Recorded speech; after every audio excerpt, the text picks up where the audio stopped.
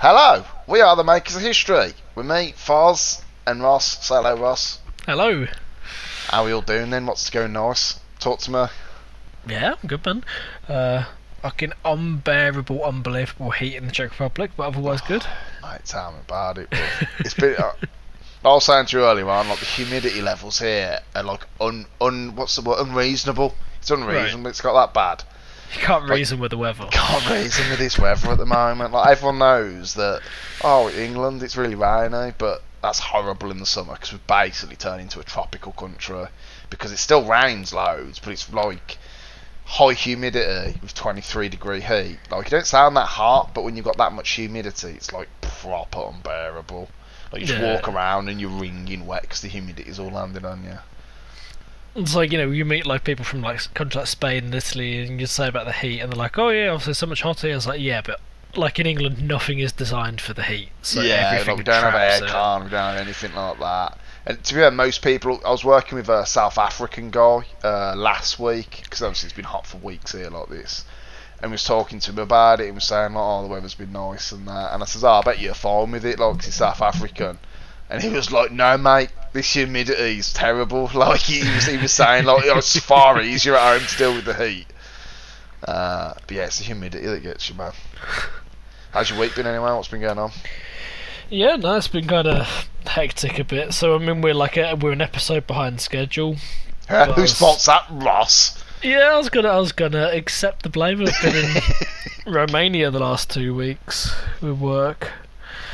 I suppose that's place, yeah. That's a valid argument, to be fair, isn't it? Yeah, cool place. Do not recommend driving there. Not a good idea. Oh, remember when I was in Italy? Mate, that was the worst driving experience in my life. Like, I've been driving for how many years now? I've been driving since I was 18. Yeah, like 33 now. And I drive for a living as well. I drive a lot because I drive all around the country doing various engineering related things. So I would class myself. I'm not being big-headed. I'm a good driver. I've never been in an accident I've caused. I've been, you know, people go in the back of me and stuff. But I'm a good driver. I drive quick, but I drive carefully. You nodded. I saw you nod, but you don't. I don't believe that you agreed with me then. To be completely honest, you were like, "Yeah, sure you do, Fuzz. Yeah, sure you're careful." You know. But driving in Italy, in Naples, that was difficult. That is so different.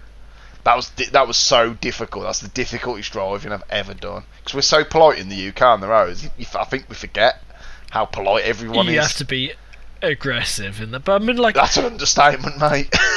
But it's like Romanian driving is not like Italy. Like in Italy, they just, like, you know, drive into each other for fun. Like in Romania, it's not like that. But it's just there's just way too many cars on the streets. Even like the tiniest little residential street has a traffic jam in it at 10 a.m. It's like, what is going on here? Oh, okay. Bad layout sort of situation, do you think, then? The way that my, like, colleagues were explaining it is like, okay, Bucharest officially has a population of, like, I don't know, like 1.8 million, but there's like another million people that live there but don't register that they live there. So there's a million more cars on the road than there should be. Oh, okay. Yeah. That feels like a very British problem. Having too many cars on the road, because that's the thing we're here, isn't it? There's just far too many cars on our roads. Oh yeah, that's because, you know, UK is a third world country that doesn't have any sort of functioning public transport. Well, there is that, yeah. It's getting better. No, but it's getting better, to be fair. The public transport is getting better. The trains are getting better. It's just too expensive. I think that's the big problem in the UK, obviously, because all our rail's privately owned and it's state owned. Like, the price of tickets are phenomenal. You want to see how much, like, a month pass for the train costs? It's extortionate. It's into, like, the £500 mark. Yes, just for Birmingham. This isn't even London. This is only the second city. So it's pretty bad, to be honest, the cost of it. This blows my mind, because I go, like, each time I go to work, I go 100 kilometres, and I pay equivalent to £3 each way to do that. You'd be paying probably like 14 quid for that journey in the UK. It's good to go to, like, I don't know, like to Oxford or something. I think you pay more than 14 for that.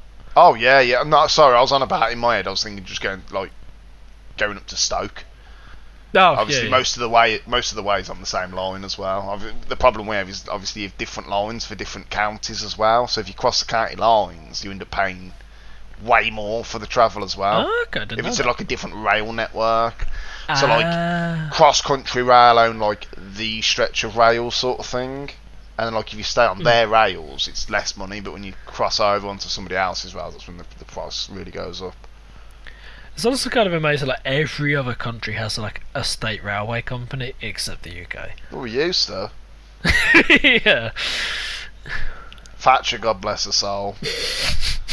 She put swift end to that, didn't she? That's another conversation now. Some people love her, some people hate her. I don't think that was Thatcher. I think that was in the 90s. Oh, was it? Oh, okay. I think it was afterwards. Anyway. Yeah, this isn't really. This is history.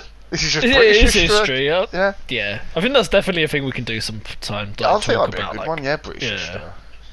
What are you drinking then, Captain? What you got on the go?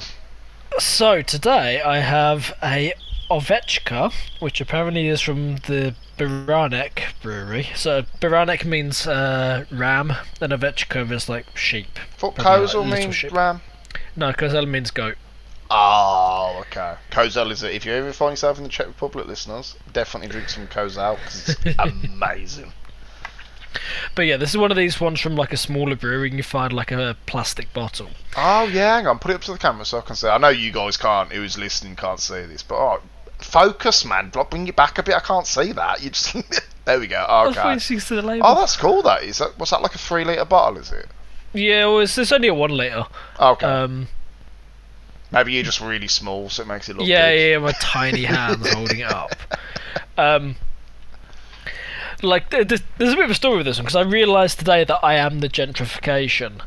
I am the gentrification. So, like, you know, I basically live in a village, and my closest, like, mini supermarket, like you, equivalent to a Tesco Express, I've been meaning to take you there, because it's like going through some sort of time warp into the 1970s when you go in the shop. Like single pane glass door, glass window.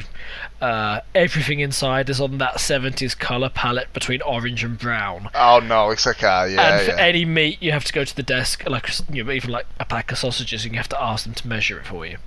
Oh no, it's okay. But this has been recently renovated, so I went there today, and they have like tables and chairs outside of the supermarket in case you want to have a sit down. I thought he was going to say so you can eat your sausages outside. Yeah. You poor sausages. And like literally the first thing, it was like a fridge, like, you know, your chili unit with the sandwiches and stuff, but it was full of like microbrewery plastic bottle beer. They heard you were coming, mate. Yeah, so it's like, okay, I am the hipsterification of where I live. But what I am proud of is little village supermarket, like maybe 10, 12 aisles maximum, 2 of which are for beer, 1 of which is for wine and spirits. So it's a full 25% of the shop is just alcohol Fantastic. That's the thing I love about the Czech Republic. A lot of their values are pretty in line with ours, to be fair. Lots of alcohol. I saw a statistic, and I don't know where it was drawn from, so I don't know how genuine it is, but it had the Czechs as the biggest beer drinkers in the world, with 140 litres per person per year. And the next was like Austrians or Germans with 100 litres per year. So it's like the Czechs are drinking 40% more than the next biggest drinkers. See, I think I would have thought we'd be up there, but obviously for us it's a lot of binge drinking, isn't it? So you don't drink all week, then you go out on a Friday night and have about 20 pints and then fall over. Like, that's a big thing exactly. in the UK, isn't it? So like in the UK, you go to the pub and you drink to get drunk, but like in Czech culture, you just drink all the time. So, like, the thing that kind of drove it home, like, there's an episode of Friends where Monica gradually realises her boyfriend is an alcoholic, and part of that is explaining that he drinks when he goes to, like, you know, parties, to the theatre, to the zoo, and the zoo is the punchline. And I'm like, yes, yeah. That one. That's where you buy the beer, yeah? I remember when we went to the zoo in Prague, that was good, because there's just like beer everywhere, like beer on tap. I think we were hungover, weren't we? So we weren't drinking. Prague Zoo's really good as well, to be honest. Yeah, it's fantastic. It's probably one of the better zoos I've been to. It's better than Dudley Zoo, let's put it that way. All the sad animals. Oh, very nice. You got a good choice there. That sounds decent. What have you got for tonight? I've got a 12-year-old Glenfiddich again. But that's because we text before, and I was like, oh shit, I forgot to buy beer. Luckily, I've got whiskey in. So, yeah. The only mistake, the issue I've got right now is I've already had a couple of these, and I've not actually eaten anything bar a protein bar today.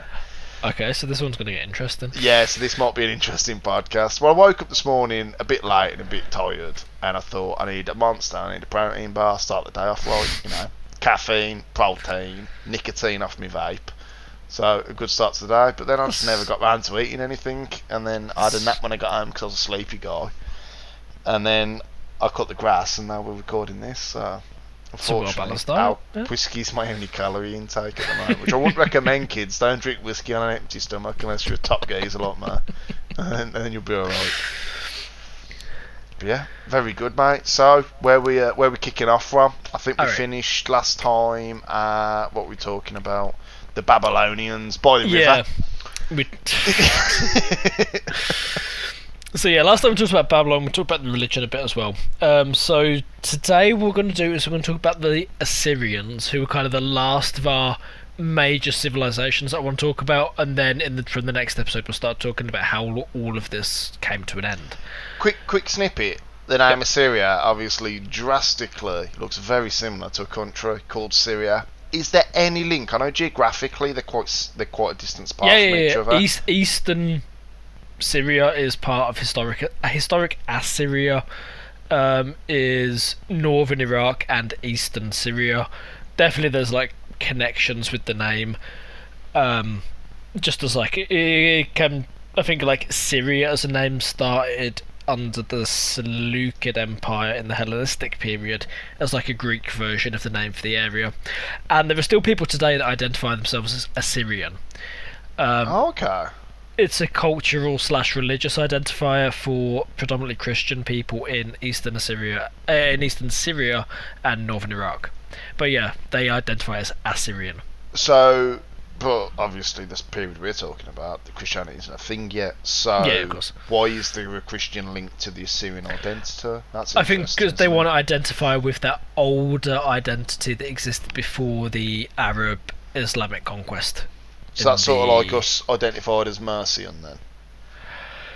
It would be like if we identified with like ancient Britons, like pre-Roman, as a way of like rejecting the foreign influences. Even though we're like probably completely not, related to those people. Like, based on our looks, we both got dark hair and we tan pretty easily. I'm pretty sure we're not ancient Britons because I've watched a few documentaries / movies and they're all pasted, ginger-looking Irish people covered in war paint. I don't know how historically accurate that is, but that's the vibe I get from them. Yeah, unfortunately, the documentary film King Arthur with Clive Owen is... Oh, it's a brilliant film! It doesn't make any sense now. No, but I think it's to do with a kind of connecting themselves with the population that existed before the Islamic conquest in the 7th, 8th centuries. Okay. Yeah, but it's kind of the thing that defines them nowadays is their Christianity. Okay. Are they Coptic or are they like Christian? Ooh, they're like Catholics or... I'm not sure off the top of my head. I think they're probably something similar to Armenian Christianity, but I don't know off the top of my head. Cool. So this is the last of our major players then to talk about. So, as we said before, they kind of are one of the last ones to emerge onto the stage. So, an Assyrian Empire had existed way back in the before times, the old Assyrian Empire, because historians are good at naming things. And then what emerges during the late Bronze Age, what we're talking about, is the Middle Assyrians. So, they obviously had this long history that they could look back to and draw back on, and they connected their current history with this ancient tradition. They had the concept of their kings going way back, all the way back to when they were a bunch of nomads in the desert, before there even was an Assyria. How did they keep that history out of interest? These what did you call them? Corner thingy tablets? The cuneiform tablets, yeah. Is it so that they sort of style? Yes. Okay. So they're writing down the histories, new generations recording the histories, like write down the same histories, adding the new bits on. There's a distinctively Mesopotamian document called a king list, which is literally just like a list of kings, who lived when, who came after who, and it's something that scribes are always producing in the tablets, and they produce these things. They connect the living king with, you know, the ancestors, and they drive the line back into this nomadic past. Yeah. Obviously, the people at the start of this line, basically mythical figures. It's hard to imagine that when they're a bunch of nomads wandering in the desert, that they had, like, you know, a king structure. Yeah, it's a bit wishy-washy, that is, isn't it? Yeah. Like, well, would you have a king if you're just a bunch of nomads? Like, you'd probably get a chief. Maybe it's just a bad translation, or I think it's, you know, chief to king, and I think it's just projecting people way back into the past to make them more legitimate. Yeah. A lot of cultures do this. Like, a lot of medieval European kingdoms, like the royal families, like, connected themselves to the Trojan War through, like, the most ridiculous, like, extended,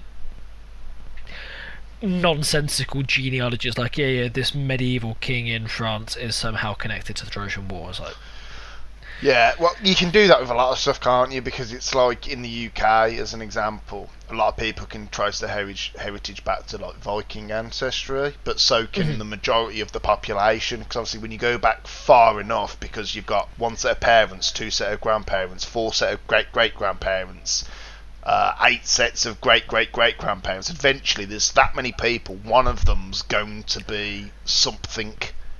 but I mean this more in the sense of, like, you, like, have a mythical folk hero, like King Arthur, and you're like, oh yeah, that's my great-great-granddad. Oh, okay. It's like that sort of thing, and then just faking a genealogy to get You back said to that very person. dismissively, like King Arthur wasn't a real person, Ross. I'm going to put this into the Trojan War category, in that I think there's a historical basis there, but definitely not a King Arthur with Round Table and everything else. Wait till I get you some facts about Atlantis later. Man, we've got a fucking brawl about that. Yeah. Anyway, so they're writing a lot of histories, much like the Hittites. So they're writing histories about their kings. Sorry, Just that's a my noise. whiskey just opening up. Yeah, just poured myself another whiskey, sorry. There's history about the kings. The histories have a clear focus on military history and explaining about, like, you know, King whoever did conquests of this, and listing the battles and the glorious victories and all that sort of thing. So, you know, unlike the Babylonians, where it's all about what the king built, here it's about who the king fought, who he beat, what battles he won. Oh, okay, so like we said with the Babylonians, they're all known as being builders, but these Yes. are very much like military men. Like, it's all about Yes. the conquest, the Exactly, glory, yep. the prestige that comes from that, okay? Exactly. All kind of people. And there's a lot of evidence that they were, like, a militaristic state. Like, the traditional explanation for their very sudden growth in power between the 14th and the 11th centuries BC is that they were a highly militarised culture and society. Was it like a warrior culture, like European warrior culture, or was it... You keep using this phrase in European I warrior know, culture. I've read a and lot I'm about it lately, that's why. I'm worried where this has come from. No, it's only because, right, because we've been doing so much about the Bronze Age, I've been looking, just out of my own interest, at, like, European Bronze Age, like, where it was at, and obviously everything, it all just talks a lot about warrior culture, which we know very well, because I think there's a lot of hangover from that in our society, to be honest. Like, you know, I don't know how many of the listeners have ever come to England, but people like to scrap. They like a good fight here, and I don't know whether that's, you know, like a hangover from warrior culture. It's just in my head, I think, because I know a lot about that, I'm just trying to find the commonalities between it. I mean, I think not. I mean, I haven't read about, like, the European warrior culture. I imagine that's probably looking more at, like, the individualistic, honour-based, you know, glory-based. Yeah, that's exactly culture. what it is. Yeah. I don't think that's what's going on in the Middle East, the Near East. I think what you're looking at there is much more organised state armies, more professional. So I don't think that's what we're looking at. Okay. I think it's more the ability, like, you know, that you have organised states that can produce relatively large armies, relatively organised, relatively disciplined, and it's a different sort of military machine compared to, like, a tribal culture praising a particular guy as being a good warrior. Okay. So I don't think it's that. But yeah, their sort of focus on militarism and aggression definitely seems to be a factor in their very sudden growth. So where we start with them. So we know that back in the distant past they had, like, a large empire. back in the 3rd millennium BC. By the start of the Late Bronze Age, they were basically an unusually large city-state. So a single city with a territory around it supporting it. When you say usually large? Unusually large, yeah. Like, physically this city, or you're just on about the state as a whole? The state around it unusually large. The city itself is called Assur. I've heard of that before. Why have I heard of Assur before? Where is it geographically? Is it next to a river somewhere? Probably. I think off the top of my head I couldn't tell you. It's on the Tigris, isn't it? Northern Iraq? Yep, Northern Iraq. Yep, okay. Why do I know that? It existed for a long time. Okay. And after our period, so in the Iron Age, the 1st millennium BC, Assyria would go on to have a massive empire, and they would also be frequently kind of criticised by Israelite writers in the Old Testament of the Bible. For their cruelty, brutality, and aggression. Okay. There's a description of their capital as the City of Blood in the Hebrew Bible. Good question, geographically, they're very close to Mesopotamia. I mean, they belong to the region of Mesopotamia. So Mesopotamia is basically modern Iraq, plus minus. Yeah, so where was the overlap between them and the Babylonians? So the Babylonians are in southern Iraq. Okay. Babylon itself is close to modern Baghdad. Yeah. And they are in northern Iraq and eastern Syria. Okay. So they must have had a border then? Yeah, definitely. They bordered, okay. That's going to be important in a bit. It's hard when you can't see a map to try and imagine where everything is, isn't it? That's why I'm trying to link it all in my head. I'm like, okay, so that's there, that's here, okay, cool. Follow me. But yeah, if you kind of drew a line through the middle of Iraq, that's roughly where the border is. Cool. But we're going to come back to that because that's relevant.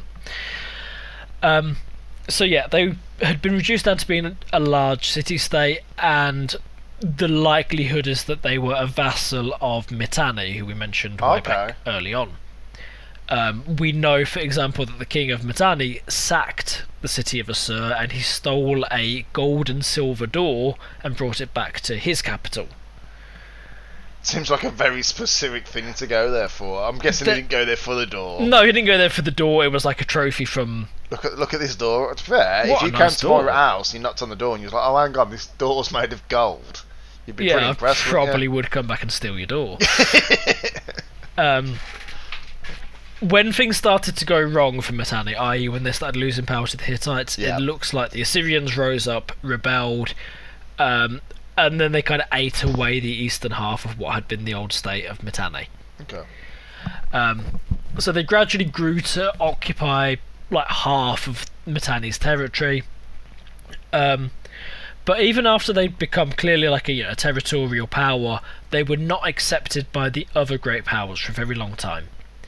Why? Because they were on a player for so long. Exactly, yeah. It's like, nuking on the block doesn't count. You might remember we were talking about where a king of Assyria had written to the Egyptian pharaoh on these terms of like, oh, hello, brother. And the Babylonians immediately wrote back like, why are you accepting a letter from this guy?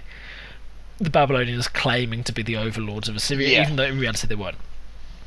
Similarly, though, they wrote a letter in roughly the same period to the Hittite king, again calling him brother, and the Hittite king wrote back, and he wrote, quote, on what account should I write to you about brotherhood? Were you and I born from one mother? So that's a bit of a kick in the bollocks, it is a bit, isn't it? Well, considering he's calling the Egyptian king, like, brother, and all the other guys brother, like, that's all. So, that pissed me off. No wonder they went so militaristic. Yeah, so I'd be pissed off that everyone's just like belittling you. Essentially, they're like right there. It's like, oh yeah, we're saying now, like we've got our own shit going on. Yeah, I have a letter, and they're like, nah, you wanker. I don't want to see your letter. Like, that annoy me. And then they've basically gone around and conquered, like fought everyone because of it. Don't blame them. Standing up for themselves. Don't blame them. So the Hittites reject this like ceremonial brotherhood. They're like, okay, are we literally brothers? Like, it's the only explanation.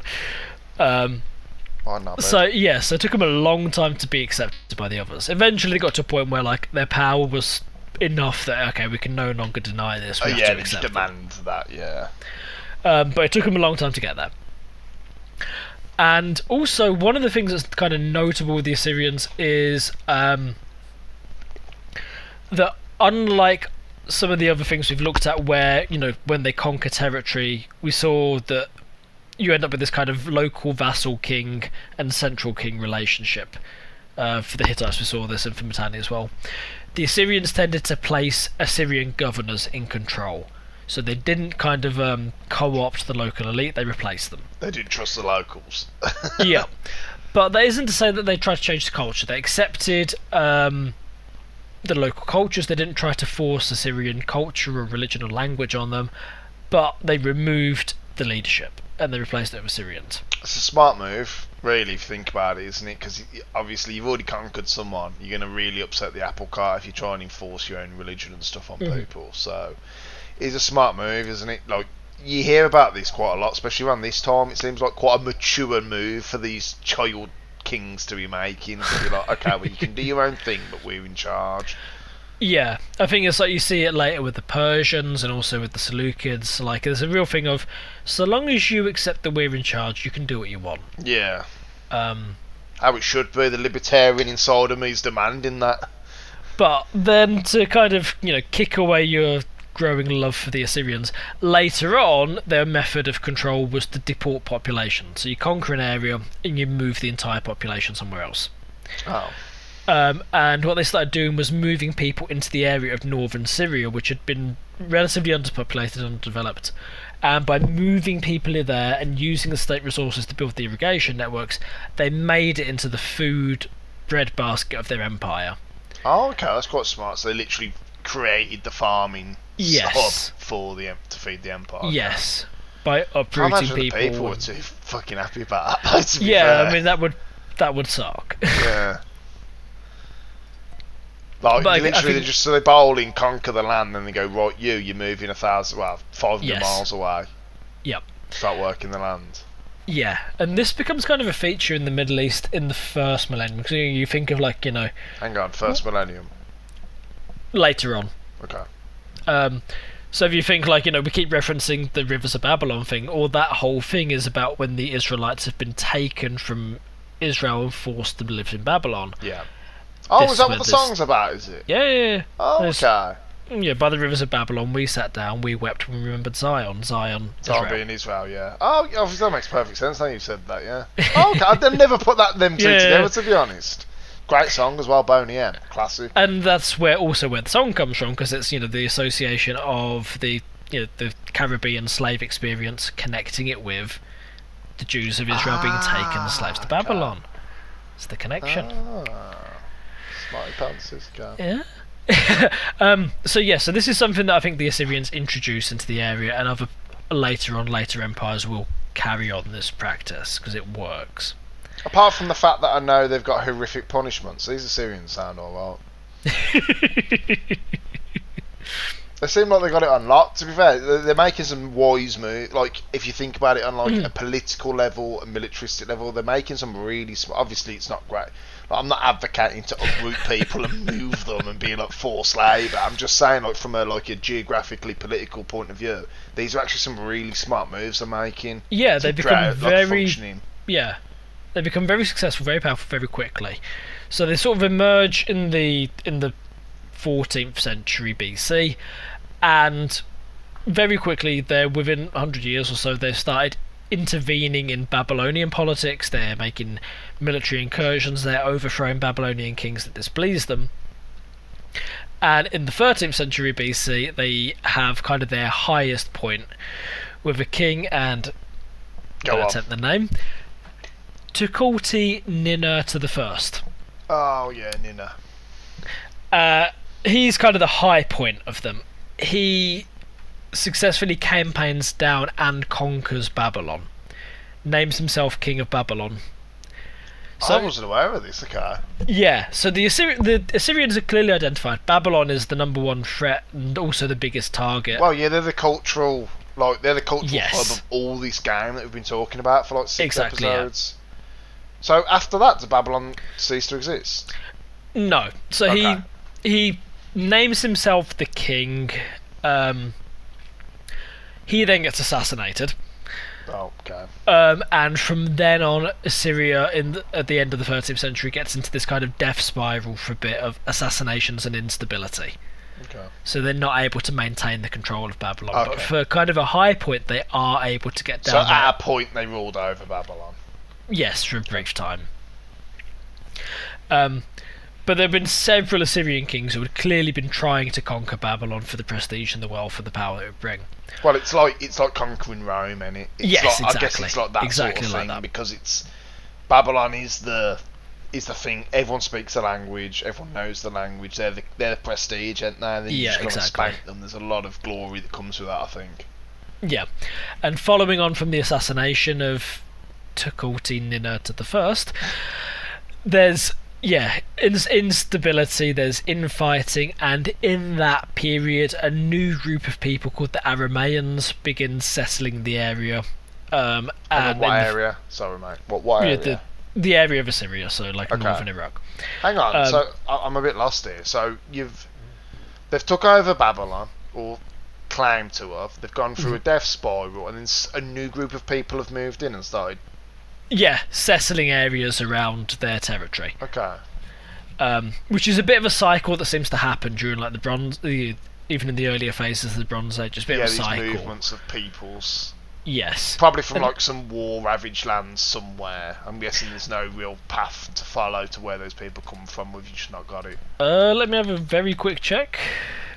Because there seems a lot of these, like these, yep. like these groups of cultural, like a cultural group of people, like moving in. So there must be something that's moving those people, isn't there? So it's probably, there's definitely a cycle of movement between. Like if you think of the, you have like the settled farming regions around the irrigation, around the rivers, and then in like the scrubland in between, you have semi-nomadic people with herds, and you have this constant movement backwards and forwards. That's where these sort of groups come from. I think it's hard to link it to like what life is now because like you think of what does a English person look like, and then you have this idea in your head of like a cultural English person, what they look like. What does a cultural Italian look like, and you have this like idea in your head of what a Italian person looks like. There seems to be a lot of movement of these separate culture groups, so I always try and pin down in my head like, well, what do these people look like? And it feels very difficult to do that because there seems to be a lot of movement and migration of people in this obviously the time period it is a lot of years, but it's hard to pin down like in your head. Like I always try to imagine what they'd look like in my head and I just can't imagine it. Yeah, I was just having a quick look to try and figure out where Aramaeans come from. It seems like the name has a connection with Western Syria and Lebanon, but I think it's a bit... Okay. Because I've heard of Aramaic before, definitely. Where have I heard that from? So the New Testament of the Bible was written in Aramaic. Okay, that's where I probably know it from then. It would eventually go on and become the dominant language in the central part of the Middle East, until it was replaced by Arabic. So they would eventually go on to become culturally dominant in the area. But the Assyrian state more or less would survive the end of the Late Bronze Age, which makes them relatively unique because almost no one else we talk about is going to survive the collapse, which we're going to get into next time. But their state does continue in some form or another into the era that comes after. Cool. Okay. Now, we've already been saying a lot that it's quite a militarised society. And it's unusually centralised. Like a lot of land is owned by the king himself, not by the nobles, not by the temples, but by the king. And he gives it out in return for service. So it's also not like the thing of like, okay, this goes to this class of people. It's like, you get this specifically for doing this task and it goes back when you die. It's not like you can pass the land along. I would say from my extensive gaming knowledge as the most centralised you can do things means you have ultimate control over things, doesn't it? That is the Crusader King's official. That's the Crusader King's way. So what I'm thinking right now is maybe that's got something to do with how successful they were with the sheer amount of centralisation, because that means if you do have a king that really knows who's a good strategist and he can figure things out. If everything's centralised, he has total control of everything, doesn't he? So I mean, that's the positive side, but then the flip side is when the king is weak or the king gets assassinated, and there's no. Yep. Yeah. I want us to at some point talk about the late Roman Empire, because this is exactly the dynamic in the late Roman Empire. Anyway. But yeah, so the king seems to have a lot of power, and it's maybe that's a distinction from where we talked about Egypt, where you had these sort of strange digressions where the entire Egyptian court moved out to the desert and changed religion for a bit, trying to upend those old established structures. Maybe that Assyria doesn't have that so much. But yeah, certainly they celebrate and prize their military prowess. They also celebrate their destructive ability. So there was a fortress at a place called Arinu, and the king went there and he burned it to the ground, destroyed the fortress into dust, and literally brought the dust back to the capital as like a symbolic sign. Man, yeah, that is a big move. Like you're claiming some stuff there. That is big dick energy. Here's the dust of our enemies. That's big dick energy, man. That's impressive, to be fair. You can't help but sometimes like sort of look at that sort. Obviously, there's horrific suffering that goes along with that, but sometimes you just gotta go. That's a big dick move, man. That's a big move, man. To be able to do that, isn't it? Like crumble your enemies into dust and then bring the dust home and show your folks, like, look what I did. Yeah, it's hard to pull off that sort of thing. Like literally, So the population within Assyria, all men were eligible for military service. Everybody's eligible. All men. Yes. Oh, okay. Eligible for military service. Everybody's eligible for building service, i.e., go and build the king a new monument. This goes back into that centralisation as well, doesn't it? Okay. And so there's a lot of building projects. Of course, our friend Tukulti Ninurta, he built himself a new capital city with his name, which was promptly abandoned as soon as he died. One thing we know in Assyria is that you could substitute someone else in your place. So you get called up for the army or to go and labour in the camps.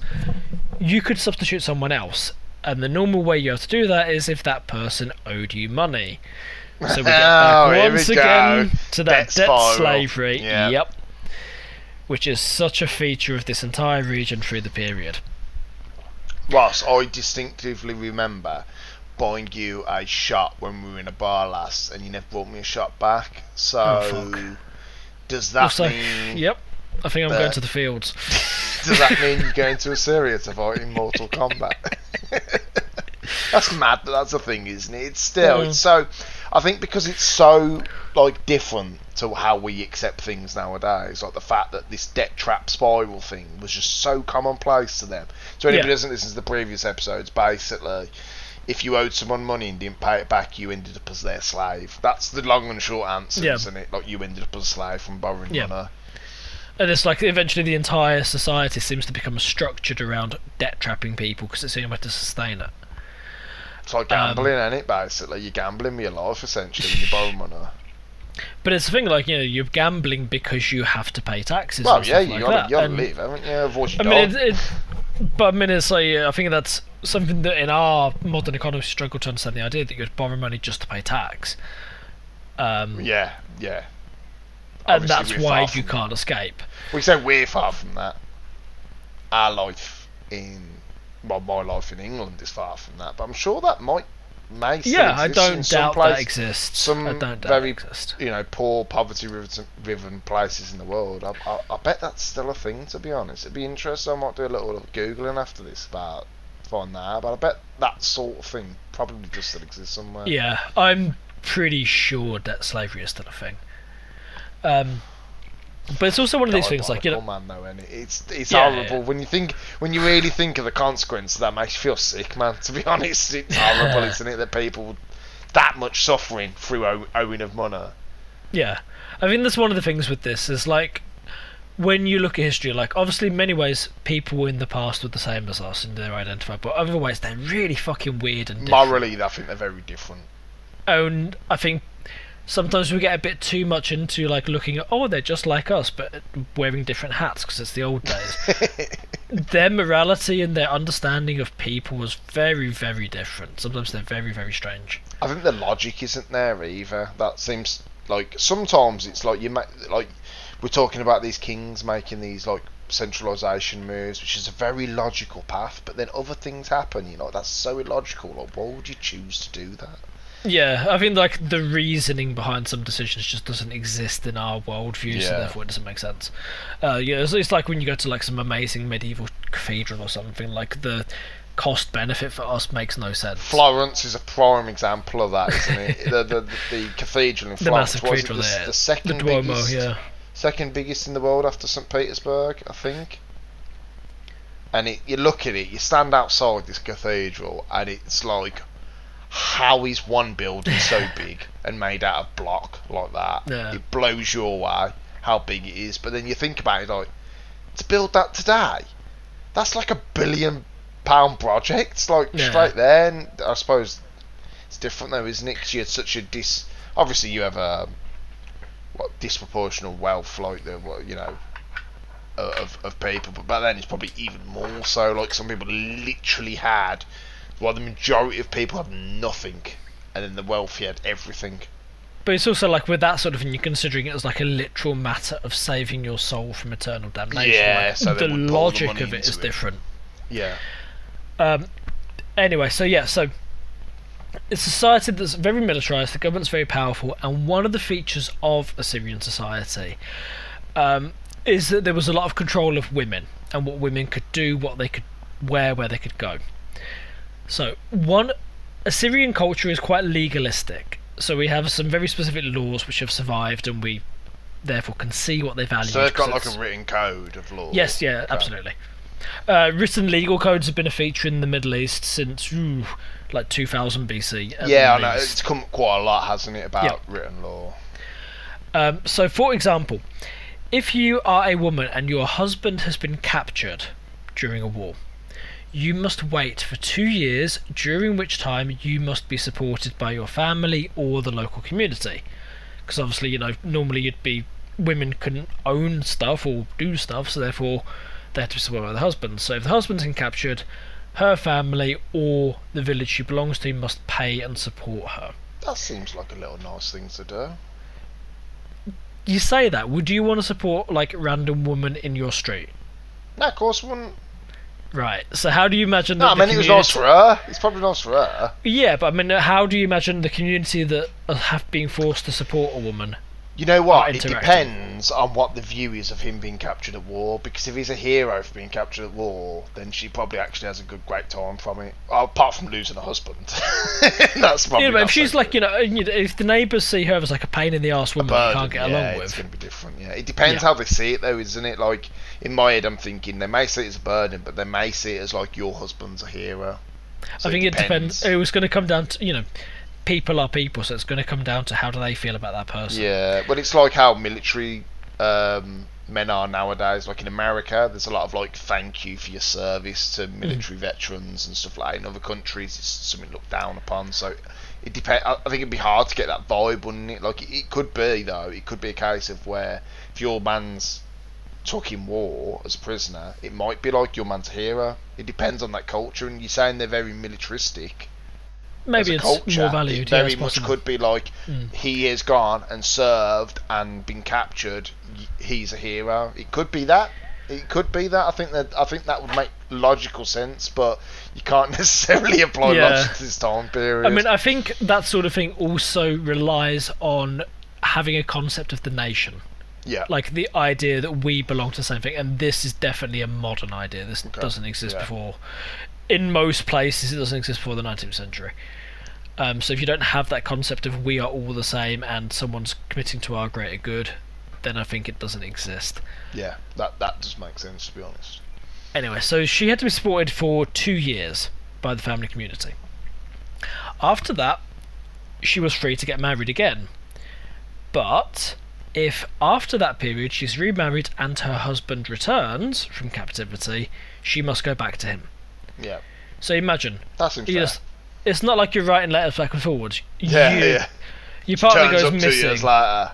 or 10 years later, Yeah. you thought they're dead, you never heard from them, you have new life, you have, maybe you were like 18 when you were married, then you haven't seen the person 10 years, now you're married to someone else, you have life, you have children, now you must go back to someone you haven't seen for 10 years. Yeah, that's gonna suck.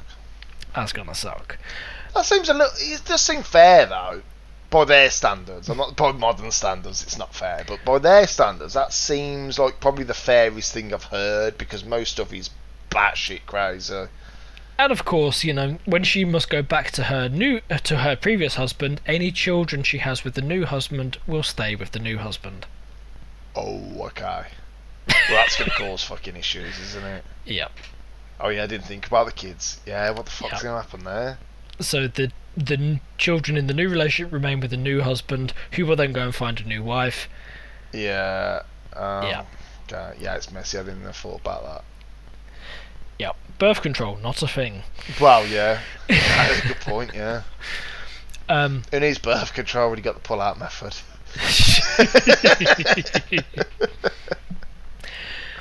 But yeah, so there's a lot of restrictions for what women can and can't do. Now, women who are married are allowed out by themselves, so that's nice, but they must cover their heads while they're out in public. I saw a little bit about this, yeah, but unmarried people are not allowed to cover their heads, Yes. is that correct? Unmarried women, slaves, and prostitutes are not allowed to cover their heads. So that seems like a status thing, doesn't it? To Yes, cover your exactly. head, to be like, oh, my head's covered because I'm married. You're Yeah. not allowed to. And to be fair, these sort of like dress code rules existed, I would say, until the 19th century in Europe. Like these sort of, not like strictly enforced, but as like a social rule Well, of what married Typically, young they women still could wear. they still exist today. A lot of No. predominantly in the Muslim culture, you've got a hijab and like the other headscarves and things like that. But I don't That's a know. little bit different. That's about That's like, about modesty, it's about isn't it? Modesty and vanity, Well, exactly. This seems more of a status thing. Yes. That only married women can cover their heads. Yes. I wonder what the covering of the head is. Is it like the coverage from the sky, or I where's the couldn't find a significance? good example of what it would be. So if anyone's listening and would like to send it into our Twitter or to our email, the Twitter is... Hang on, we've got an email address. We have. It's wearemakersofhistory@gmail.com. Nice. Oh, hang So on, of if- course we have, because that's what we've signed us up to. Okay, Yep, yeah, exactly. So if anyone actually knows about that, we would love to hear from you. Yeah. Man, I'd love to have an email off a fan. That would be amazing, That'd be so to be good. fair. Honestly, if anyone's listening, just send us an email and we'll make... What is it? Say it again. wearemakersofhistory@gmail.com. Oh, so it's literally our name. Yeah, Podcast and then at gmail.com. That would be amazing. Like, if anybody wants to email in and just give us any feedback, I'd love that. I would absolutely love it. So anyway, as you were saying, like, married women, it's a status, they get to cover their head. Whereas a prostitute, if she was found to have covered her head, she would first of all receive 50 lashes from a whip. She would then be stripped naked, and she would have hot pitch, like, tar, poured onto her head. What the fuck, man? Because she's taken a status that she's not allowed to have. There has to be more beyond that status for such a severe punishment as that. There must be something more to that. There must be. I suspect that it's because prostitutes are seen as like a polluted class in some way. Yeah, but no, what I'm thinking is that the whole head coverage, there must be something more to that. The head, covering the head, do you know what I mean? For it to be that severe a punishment. Yeah, I think it's It's like by the time, like, to be fair, like, a lot of yeah. stuff seems severe by the time period, don't it? It's a lot about the respectability. I know, for example, in like ancient Athens, like women, married citizen women, well, not citizens because women couldn't be citizens, but like free married women, basically always covered, always in the house. Similarly, if a servant in the palace spoke to one of the palace women, so royal wives, concubines, etc., if he spoke to her while not being properly dressed, he would receive 100 whiplashes. And if a palace woman, so royal family, wife, etc., was found alone with a man not her husband, death for both of them. Wow. Yep. Okay, so I bet there weren't a lot of shagging behind the scenes going on there, to be honest, if that was the punishments. If you have a specific law for it, that would suggest people are doing it. It does happen. Yeah. But it doesn't necessarily though, because of the centralisation you said before. It's probably just one king that got pissed off because his missus was talking to some geezer, and he got really jealous about it, and then it became set in stone. I think that is actually way more likely than the fact that it happened all the time. I think it must have been a case where one king got jealous, and then it got written in stone. King Incel the first. Yeah. So I mean, their laws are very prescriptive and very harsh. I know that, for example, punishment for crimes often was with mutilation. So a woman who's stolen something would have her ears cut off by her husband, or have her nose cut off by the victim of the theft. Boy, nose? It's about disfiguring people. You ever see what someone with no nose looks like? Yeah, it's gross, isn't it? Yeah. Exactly. And it's also, like, again, a thing of targeting women and femininity, taking away their appearance. Yeah, okay. Making them, like, essentially socially outcast. Out of just interest, where would you start the cut to cut someone's nose off? Probably from the side, no? So I was thinking from the top. Oh, I've got horrible. a big nose, and I was obviously got that you did a fucking Maybe that's what that hacksaw. big bumper cartilage is for. Maybe that's why I've got Protection. it. Protect it from, like, slices. Thousands of years of fozzes evolving to be Yeah, because we all keep being naked in front of unproper women, and then we can get our noses cut stealing off. shit. And interesting one is there was a specific law for the soldiers, which said, this is a quote from translation: "If a man shall have intercourse with his brother in arms, he shall be made into a eunuch, i.e., be Balls castrated." chopped off. Yes. This is the first known law punishing homosexuality in the military. That's rough as well. Having your balls chopped off. This one's interesting because, like, when we talked about the Epic of Gilgamesh last time, like, that has some very, very heavy homosexual undertones going on in it. Like, I don't think it's even Greek, undertones. so, ain't it? They love it. No, but it's Gilgamesh is from Babylon, Oh yeah, of course. of the same period. And here it's like, punishment for homosexual Do you think activity. Do you think that might have been like a anti-Babylonian thing, or do you think that was just a specific thing? Possibly.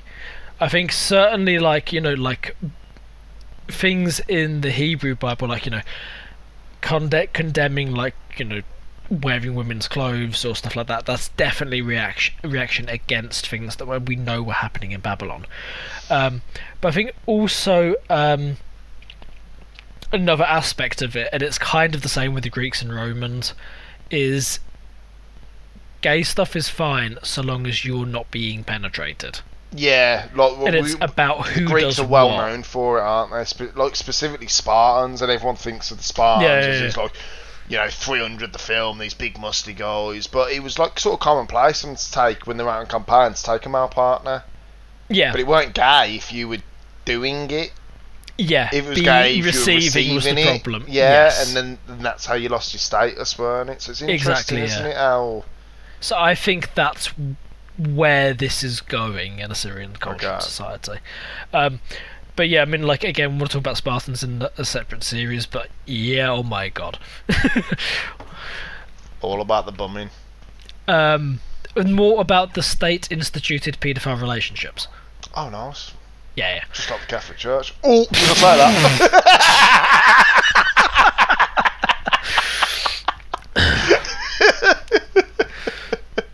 Well, I'm not wrong, am I? I wasn't prepared for that. Look,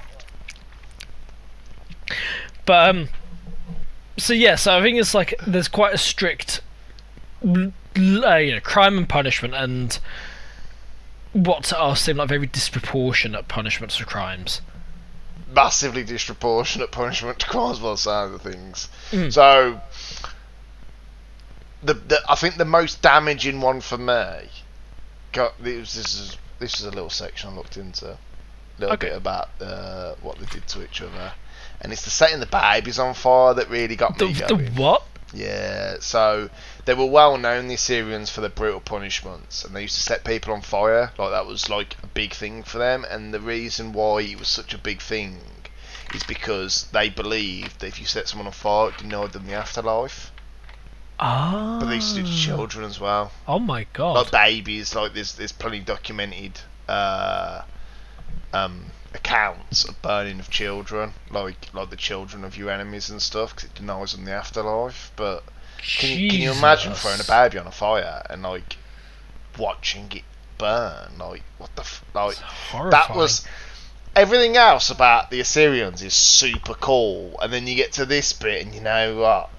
Makes me feel a bit sick, to be honest. Like it's disgusting when you think about it. And they used to like impale people and then chop their hands and feet off. Like their punishments are so gruesome, it's unreal. Like when you, to be honest, I only looked at it 5 minutes because I was like, I don't actually want to read anymore of this because it was that gruesome. The detail of the things I was reading, like the setting on fire was a massive thing for them because I didn't realise this till after I read it, but it denies you the afterlife. So you're not just terribly killing someone in the probably you're destroying the worst way. You're destroying them forever. That's horrifying. Yeah, and it was commonplace to chuck the kids on there as well with the adults, and it's gruesome, man. And the impalement was a big thing for them. I don't know why I already had it in my head, because obviously because of Vlad the Impaler, I always thought like he was the one that sort of made that the impalement mainstream, but these guys were doing it way before then. Yeah, no, I think with Vlad the Impaler, it's just the scale he was doing it at a time when it wasn't commonplace to do it. Yeah, but it seemed extremely commonplace to the Assyrians. Yeah, I mean, I know for like the Neo-Assyrian Empire, so this existed in like the, I think, 900s to 700s, famously brutal. This is what the biblical writers, when I was mentioning about the City of Blood, this is what they're referring to as the Neo-Assyrian Empire. It's incredibly violent and aggressive. Maybe that's what I read it on then. But I can imagine that, that culture came from somewhere, so I imagine there's a continuity. Yeah, it was pretty graphic, the stuff I was reading. I didn't spend a lot of time on it, to be honest, because I was a bit disturbed after reading it. But they had a lot of like really horrific. I was just reading. There was a paper actually written by an American university that talked specifically about the like punishments from the Assyrians. And they've written all the worst punishments you can think of throughout, like like the Middle Age punishments in Europe are like gruesome, like the rack and stuff like that. They got just as creative the Assyrians did with it. Like they were really creative with some of their punishments and really grotesque, to be honest. I mean, this is like one of the, I guess, more depressing things about humanity is we get really creative with doing horrible things. Yeah, how to punish each other like that. It's mad, isn't it? Like you talk about, saying before, like you can idolise it, like how well they did with the centralisation. When you think of it like as a computer game, like you think, I've got this little empire, I'm gonna make everything under my control and then conquer everything else, and it feels like they were the leaders of these empires were treating it like a computer game with no moral implications, because they're just burning children at will, basically, because they didn't want them. What I'm saying now is like children of their enemies. Like, just chucking a child on a fire. Like, how gruesome is that? Like, I don't think there's many humans alive today that would willingly do that. Yeah, I think it's. Yeah, I think it's very hard to get into the understanding of it, and I think there's also like one of the less mentioned, things we should applaud our historians for is they go through some fucking gruesome shit and like writing about it completely dispassionate, like, oh yes, we live this culture, did this XYZ horrifying thing. I only spent 5-10 minutes on it and I was already disturbed enough. I needed a little lie down and a cry. Like it was like, it's horrific when you read about what they did to each other. And that just seems commonplace, and that's another thing why we said they are so different to us. Like they are people, they are literally the same. They are human beings, these people are, but they were capable of such evil upon each other. It blows your mind how, like, imagine that being your job, to toss babies on a fire. Like, what the fuck, man? It's hard when that's on your CV, trying to get a new job. Yeah, like, I don't think Cadbury World's going to employ you as a tour guide if you toss babies on a fire for a living. I'm sorry, Mr. Asher Burnipal, I don't think we're going to accept your application to the nursery. To HR relations. Fucking madness, ain't it, man? But that's it. They are humans. These people are people. They just don't have the same moral code as us, do they? Yeah, and it's, you can't project our morality onto them. You can't say, like, try and understand their actions through our logic, but at the same time, and there was recently a thing like the historian Brett Devereaux was writing about this as well. You can judge historical societies. You don't have to be like, oh, well, they considered it was good and right. You can be like, well, they might have thought that but they were wrong. Yeah. You can say that. Yeah. We don't have to moral and relativize everything. But equally, it doesn't make them the baddies when they're all baddies. Yeah. Could they understand that they are the baddies? Yeah. And if the answer to that is no, then it's like, well, how do you assess them as equally in 3,000 years the human brain has gone through large amounts of development through selective breeding, basically, isn't it? Through human interaction into breeding. Like, our brains are surely different to how they were 3,000 years ago. I think not is actually the answer for this one. I mean, I'm not a biologist, but my understanding is biologically we're basically identical. That's mad, that is. Because evolutionary pressures like natural selection don't apply to humans. Because you can be good like point. Yeah, good point. It doesn't the dumbest, really, most useless person, but there's going to be food available. Yeah. And there's going to be mating advantages. Yeah, exactly. You can be, the most idiot inbred failsome, but, we've got to secure our land, and that family over there, they need a contract to secure the land, so you're marrying their beautiful daughter. Off you go, try not to dribble on her. Yeah. So I think evolutionary pressure doesn't apply to humans. The thing is, though, maybe I don't know how, but we're way more squeamish than people used to be. Imagine giving someone 50 lashes. Imagine how much... Now, if I picked you up... Purely cultural. And you had to give 50 lashes to someone, you'd probably have PTSD from that. Do you know what I mean? I mean, probably people did at the time. Yeah. It's the same as, like, when you have something like All Quiet on the Western Front, which is based on... Bad, but it's based on the writer's memoirs, right? Or it's based on a novel, but it's based on... Great film, but it's fucking disturbing. And, he's, like, chopping a Frenchman to death with a shovel in the book. I can't remember if it's in the film or not.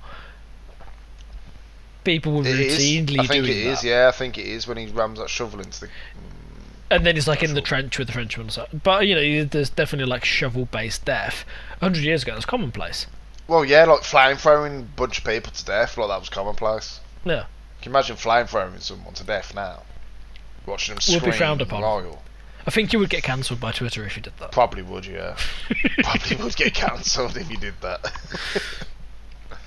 But yeah, so I think that roughly assesses the Assyrians then. So that's our last of our major powers that we need to talk about. So next time we'll go into how that came to an end. But we have some time left, and Fars, I think there's a topic that you wanted to be talking about. Don't know what you're talking about. Oh, you're talking about Atlantis? I'm talking about Atlantis. You want to talk about the facts of Atlantis? Is that what you're telling me? So what?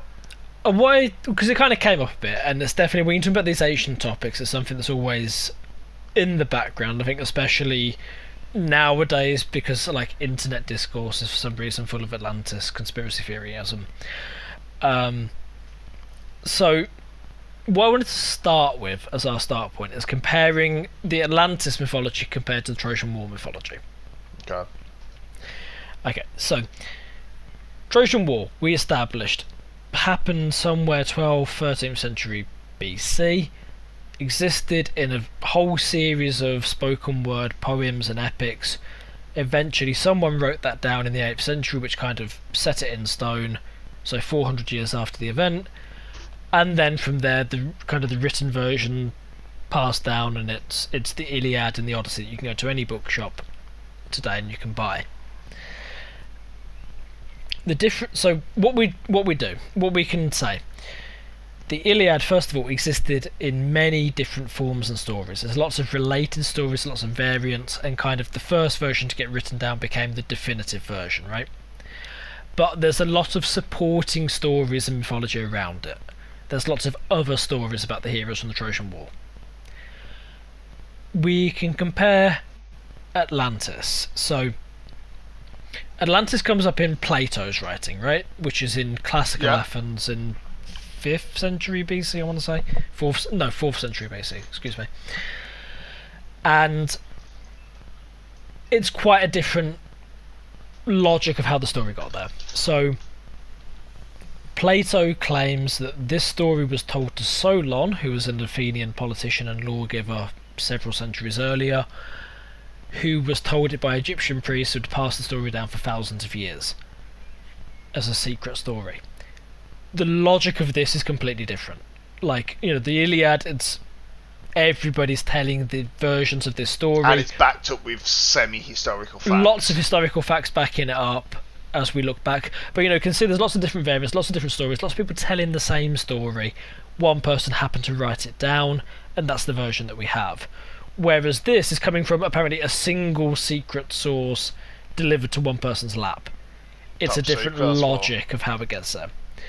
Also, the timescale involved. So, Trojan War to Homer writing it down is 400 or 500 years. When we were talking about... the Iliad you're on about. Sorry. Iliad. Yeah. Events to Homer is 400 or 500 years. When we talked about the Iliad, I was comparing it to the Nibelungenlied, which is this German story, which is like 500 AD, the historical events, to 1200 AD when it was written down. So 700 years. Okay. Preserving some details, but it's super garbled, and you have to kind of really look carefully to see the historical element. By comparison, the Atlantis story and the way it gets used now is this story is preserved perfectly in oral format for 12,000 years and is then written down. There's obviously massive holes in that. Massive difference. Yeah. So for me, this idea of a secret lost story being passed down, the distance of the time is too great. It doesn't make sense for something like that, and it's coming down a single source, which we know isn't how these things work with the oral traditions. It comes from multiple sources. Yes, it becomes one. And changed. Exactly, but the core of the story is there. Obviously, there's many different same as like King Arthur. We mentioned King Arthur earlier. The basics of King Arthur: Romano-British warlord fighting Saxons. True, happened. Everything else is bullshit and fantasy. What I think Atlantis is, because Atlantis is only a very small part of Plato's writing, and basically what Plato did was sit down and say, okay, there's this faraway country that existed thousands of years ago, and we're going to talk about that. It's an educational device. You're talking about with your students, and you're making something where you can make your philosophy, right? The reason Athens was a democracy, but it's not a liberal democracy. There's no freedom of speech in Athens. If you upset people, you get ostracized or you get sentenced to death. I mean, that's what happened to Plato. No, he was sentenced to death. So therefore, you need to be like, no, we're not talking about Athens. We're not criticising Athens. We're criticising this society that existed 12,000 years ago on an island on the other side of the world. Yeah. It's a lot like William Shakespeare. A lot of his plays are set in Italy, right? Like Romeo and Juliet, Two Gentlemen of Verona, and so on and so forth. Because, no, I'm not criticising England. I don't need to go to the tower. I don't need to go on the rack. I don't need to be tortured. Yeah. I'm criticising Italy. And it's the same thing, making distance. Yeah. So by setting it on an island that's under the sea that disappeared 12,000 years ago, you can't do more to distance yourself from the subject and like, okay, we're just philosophising. It's not real. And we're not criticising Athens. Athens is perfect, of course. Please don't kill me. So that's what I think Atlantis is and why it's set in this way. You've thought about this? Because that's a very well-rounded and unarguable answer, to be honest. You've thought about this, haven't you? we after we talked about the Ancient Apocalypse, obviously the series on Netflix, which is obviously huge. Which is fucking great. I won't have a bad word said about it. We'll come over there and smash your teeth in. But, the thing is, you have to think about it. Okay, so you have to think about it properly. Like, okay, so what does the source material actually say, and what makes sense for the source material? I mean, the thing of what I think, when you take the Atlantis story literally, it's like you imagine an archaeologist 200 years from now discovers some ancient film, and he gets a special computer, he puts the film on, and it says a long time ago in a galaxy far away, and it's oh wow, cool, I found a history documentary. Yeah. That's what, if you're taking Atlantis literally, that's what you're doing, I think. In my head, it's a mystery that I want to be true. Like, for me, there's no way you can definitively say that Atlantis was a place, in my head. But there's a few theories out there. Who's the guy? Who's my main man? Graham Koch. That's him. He does obviously 'cause he did the Apocalypse series. I find it super entertaining. I absolutely love it. But there's a difference between taking it as factual evidence and taking it as this is a theory that could potentially be true. He words the argument very well. Like, I know we've had discussions about sometimes he probably purposely admisses like certain things to make his argument better, which I agree with. But the idea of like a little floating city in the middle of the ocean is obviously completely far-fetched, and it makes no fucking sense. But I feel like them stories might, like, there's probably bits of the stories that have come from somewhere. Like, deep down inside me, I probably don't think Atlantis was a place, personally. Don't really think it was a place. I like the idea of it, and I like the idea of anything that ever comes up to say, like, oh, well, that links to the Atlantis story, so maybe that little snippet was true. But I think typically it's too far-fetched to have a floating island. Well, it's not. It's like an island made up of, what do they say? It's like concentric rings. Yeah, rings and that. And it's like that. There's that phenomenon in Africa. What's it called?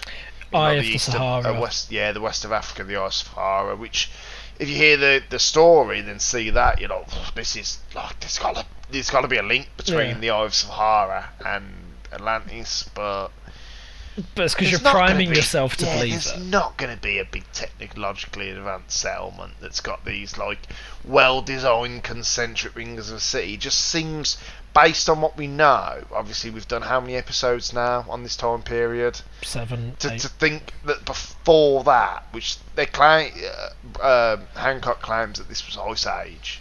Bear in mind, he claims that Atlantis was an Ice Age, or previous to Ice Age.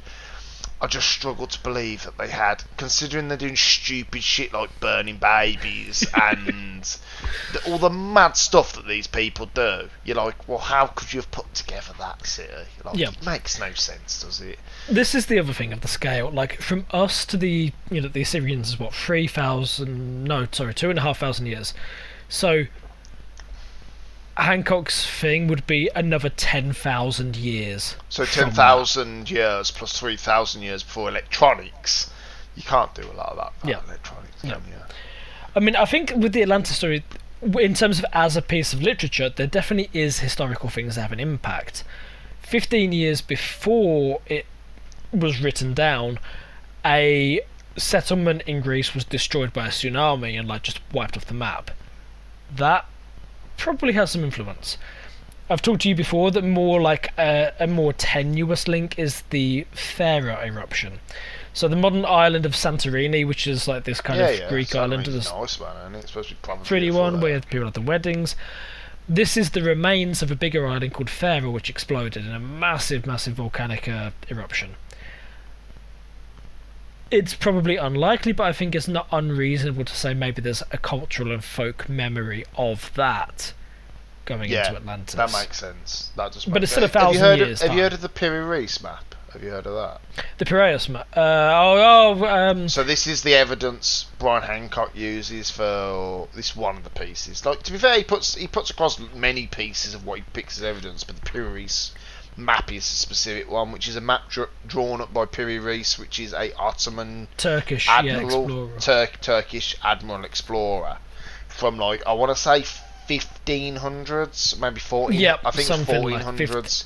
I think it was like, in fact, it was 1520 or something like that. I think it was, and he drew up this map, and there's an area on the map that basically is unexplained, and Brian Hancock's linking that to Atlantis. It's not unexplained. I swear, if we had Brian Hancock on it, it'd give you all the reasons. But Graham Hancock, sorry. But that's if you actually look at the map, like without any preconcessions to what things might be, you look at the map and you're like, it's just a map of the world. Yeah. There's like some bits of I know the map in question. Some bits are very detailed because obviously it's like European trade routes. Other bits, and ultimately, I think the Atlantis thing is no different to Ancient Aliens. If you go in there to hieroglyphics and you're looking to find helicopters, you'll find helicopters. Yeah, you always find what you want to find, don't Yeah. you? That's always the tough bit. But archaeologists must suffer from this as well. Like when they're going looking for something for sure. and they find something, they're going to say this is something, rather than what it actually is. I think they actually have the opposite problem in that because they have to write, be peer reviewed and assessed. They are super cautious of saying anything. So they're like proper cage. I can't remember what it was now, but I remember it was a major discovery, and the initial paper was like, yeah, this possibly, maybe could be this, and then eventually someone that was like not an academic student was like, yes, this is that. Yeah, okay. Because they're so scared of being ridiculed by the academy that it's like, okay, if you're going to make a big claim, you have to be so certain of what you're saying. But do you not think that plays into the fact of what Hancock says about there being a archaeological elite that sort of dictates how things are? You know, he talks about this quite a lot. He does. He talks I about like sort of feel like that probably is a thing. I've thought about this one as well. So I think where this comes from is most people do not study history, right? So it's Stuff. Exactly. Only the worst kind of people study history. Sorry, Ross. Carry on. What were you saying about your history studies? But to give you as an example, so last time you studied history in an academic context, you would have been 13 because you didn't do it at GCSE. Didn't do it at GCSE, so yeah, I would have been a little child. And when you're at school, you go into the classroom, the history teacher says, the Romans did this, right? And that's kind of, I think, for the majority of people, because they don't study history beyond school, that's their experience of studying history is, go to classroom, teacher says this. At university level and beyond, it's more like you're supposed to make an argument and come up with something new. Yeah, okay.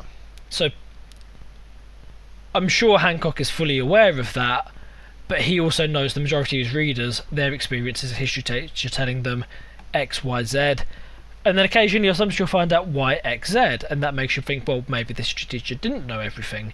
And because you don't have the context that history is like, a constant back and forth discussion, we keep referencing just two sources, Eric Klein and Mark van der Meyrup, and we keep talking about how they disagree with each other.